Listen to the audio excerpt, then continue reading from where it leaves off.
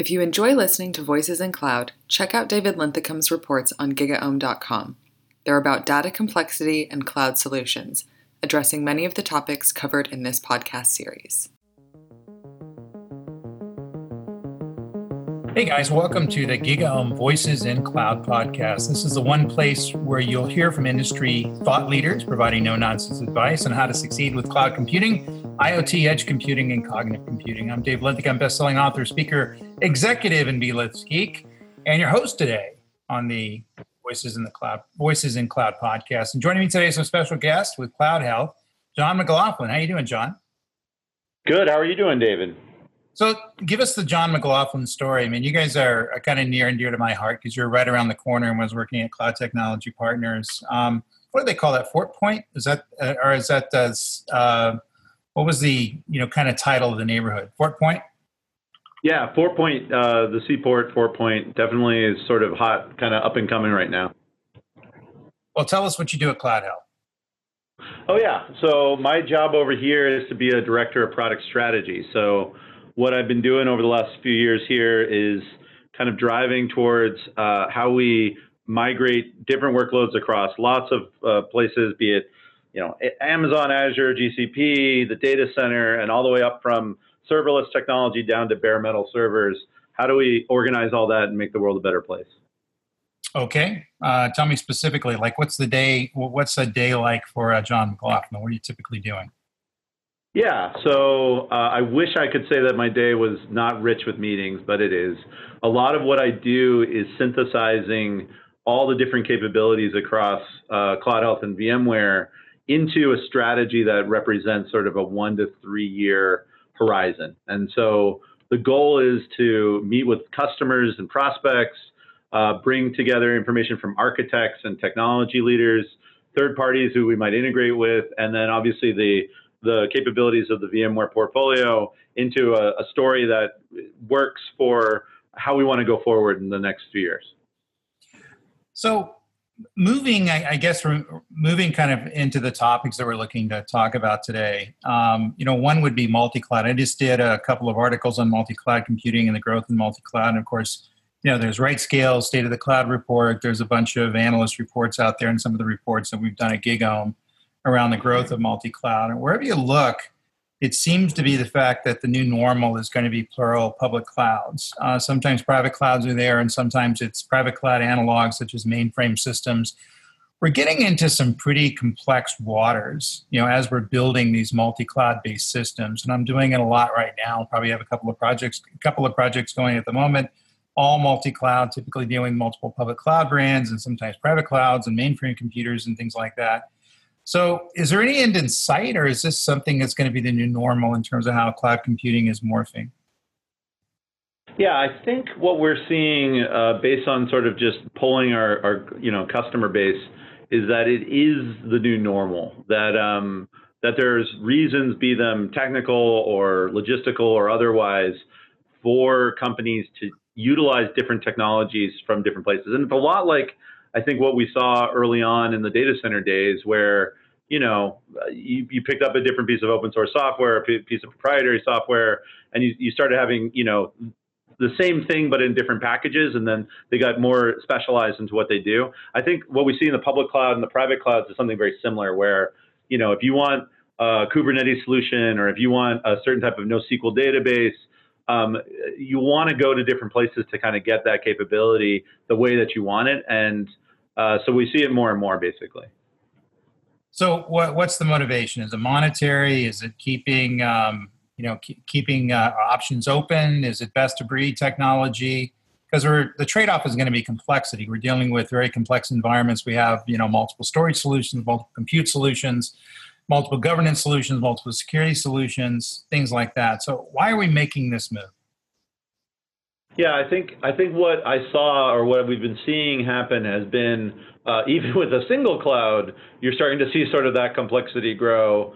And the leverage that you get, so the answer sort of in order I would give would be best of breed technology, right? Picking the tools that your developers want to work on that have the scale and performance that you need for a workload type. Secondarily, monetary influence is not nothing.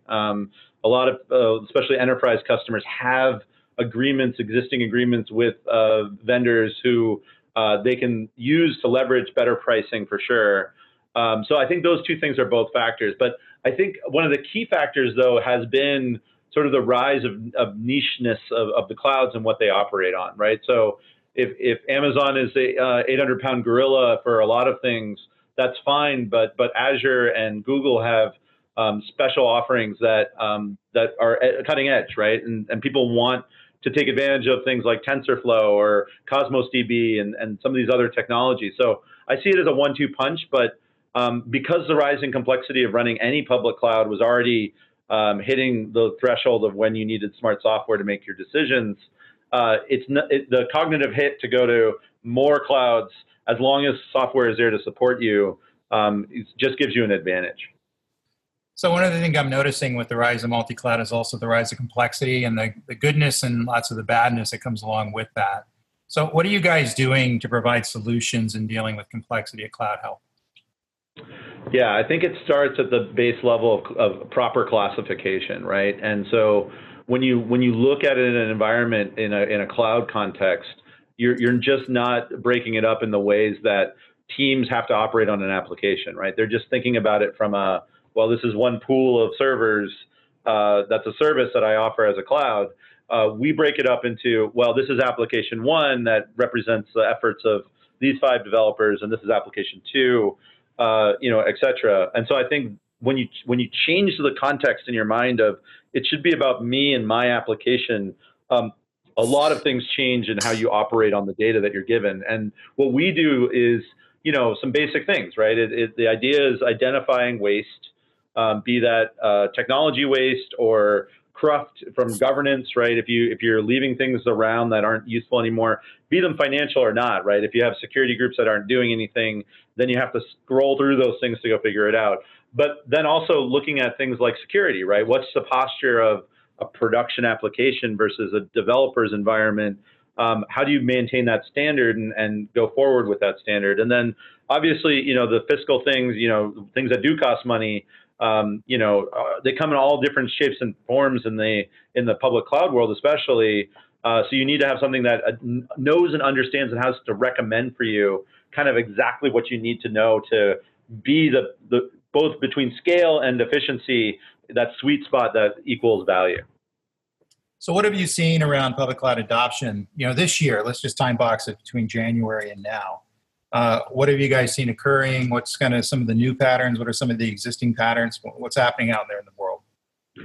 Yeah, so we've seen an acceleration into multi-cloud, especially among individual public cloud users, right? And so that has been surprising. That adoption, that migration strategy has taken root and is moving very quickly, because I think in the market, what we're seeing is that enterprises, even private cloud enterprises, are saying, I need some burst capacity in my environment. And in the public cloud, they're saying, look, I want to be able to perform continuity, be able to move my workloads well across things.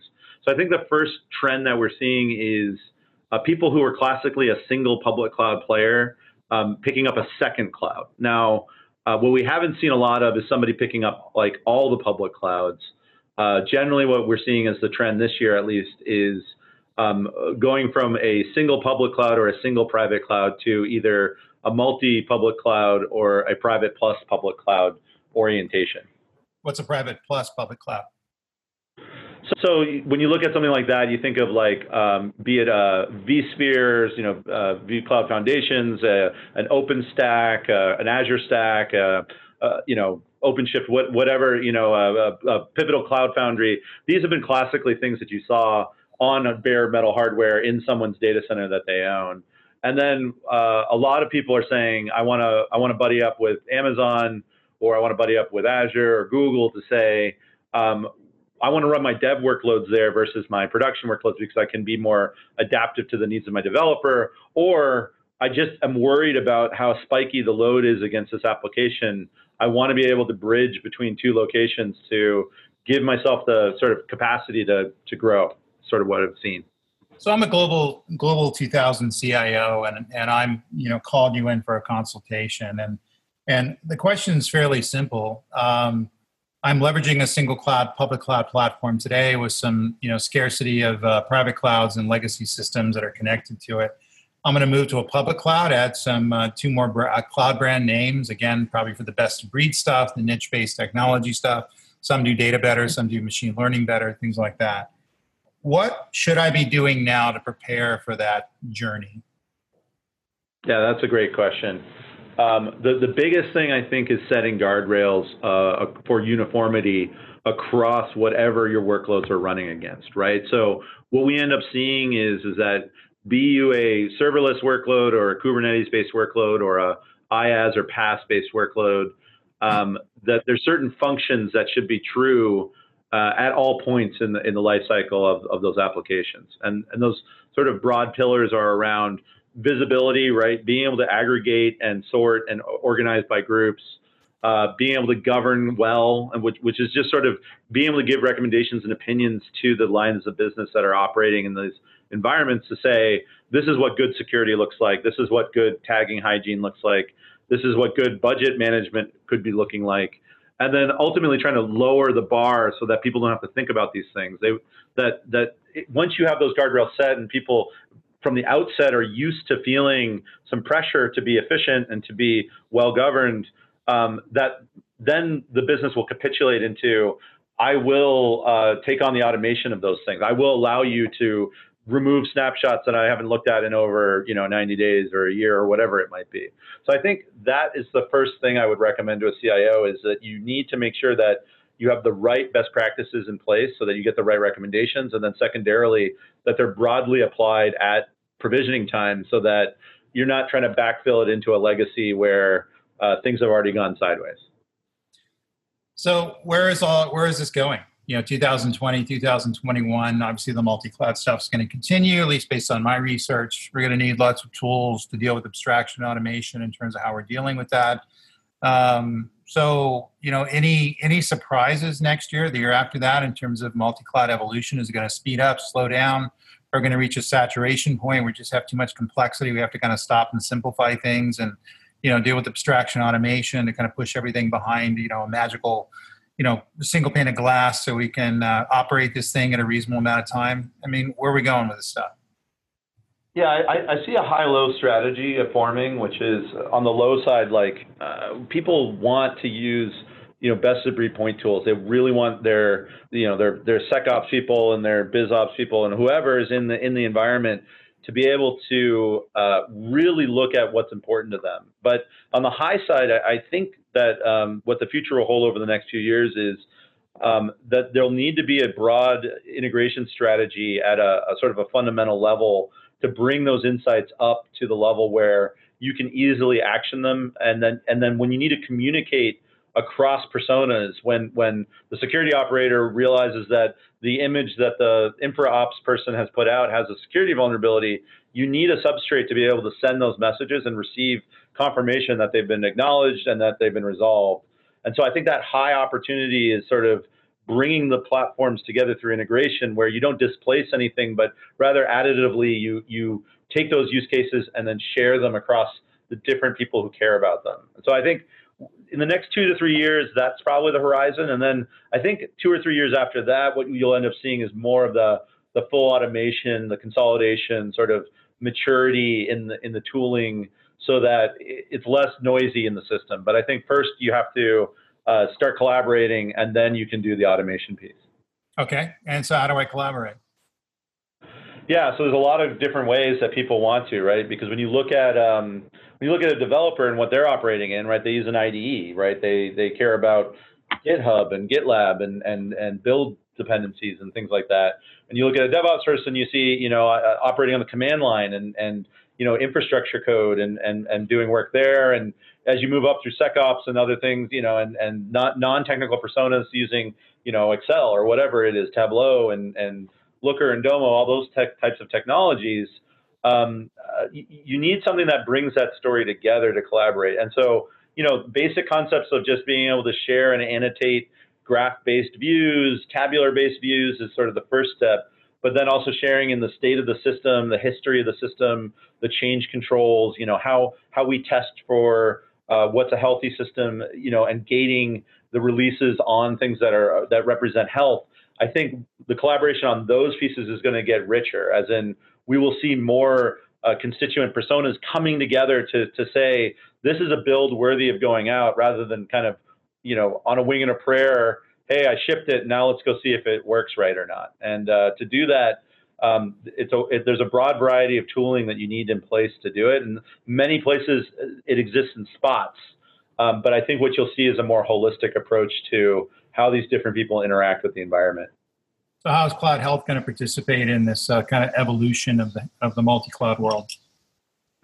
Yeah, I think we've always been aligned to sort of business outcomes and business intent, right? And so the goal has always been to integrate broadly, whatever's popular in the market, let's play with those players because that's what customers want to be using.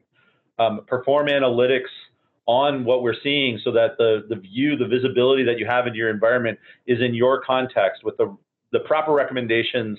And then finally, the ability to automate out actions that are frankly tedious, right? Those complexities against all these different services, that you are fighting against, you want to be able to right size, you want to be able to optimize, you want to be able to govern and be in compliance correctly. CloudHealth, the goal will be to be able to push back and to those tools, be them the public clouds or third-party tools, so that you can take those actions smoothly with the proper visibility for everybody who cares, and then just removing the friction of having to, I got to log into the fourth portal to make that change to the load balancer, right? Like, make it so that you can seamlessly sort of drive forward change in your platform with the right controls. So what does a typical CloudHealth client customer look like? Yeah, that's a great question. So there's sort of the SMB style customers, we have oodles of, and then obviously at the enterprise level, we have around 1,000 customers sort of that size.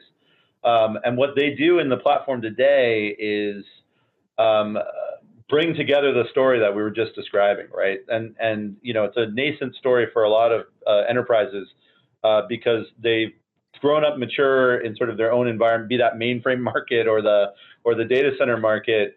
And what they're seeing is the value of the cloud, driving efficiencies and driving capabilities for their lines of business. And so they use CloudHealth to first turn on the lights, right? Understand where is all that usage flowing, how to set policies against it, really understand what the view of that system looks like and how to operate it. And then as they get comfortable with understanding what the view is in their context, they want to push control down to those teams. So a lot of the largest companies in the world will say, I don't want a central IT office trying to manage every movement of every workload. It doesn't scale. So they'll use CloudHealth to give permissions to organizations so that an organization can go in and fiddle with the data and understand what the recommendations are and correct their environment for themselves, so that they can get to a position where some of the noise of the system is just eradicated, right? And they know that they see that value because there's cost reduction, you're hiring less developers or operators. It shows up in the platform because you're able to configure and manage those use cases with relative ease as compared to clicking and writing command lines and writing scripts and figuring out how to do it yourself. So where can we learn more about your technology on the web? Yeah, CloudHealthTech.com has a rich, background sort of in the classic solutions and product view. But what I highly recommend is just sign up for a trial, right? If you're interested, sign up for a trial. We do, a couple weeks like everybody else. Give you an opportunity to kick the tires on the platform, go into our knowledge base, go into our academy, read the videos, get the training if you want, but then we'll also work with you to set up those classifications, set up that capability so that you can see your environment as you see it, sort of mentally. So I think that's the best way to do it. And then finally, obviously, there's white papers, things that you can download, and then you can contact the team, just ask the question, right? You can just send a note in off of our website. We'll contact you. We'll talk to you about it. Awesome. Now you guys should check it out. And so let's leave it there.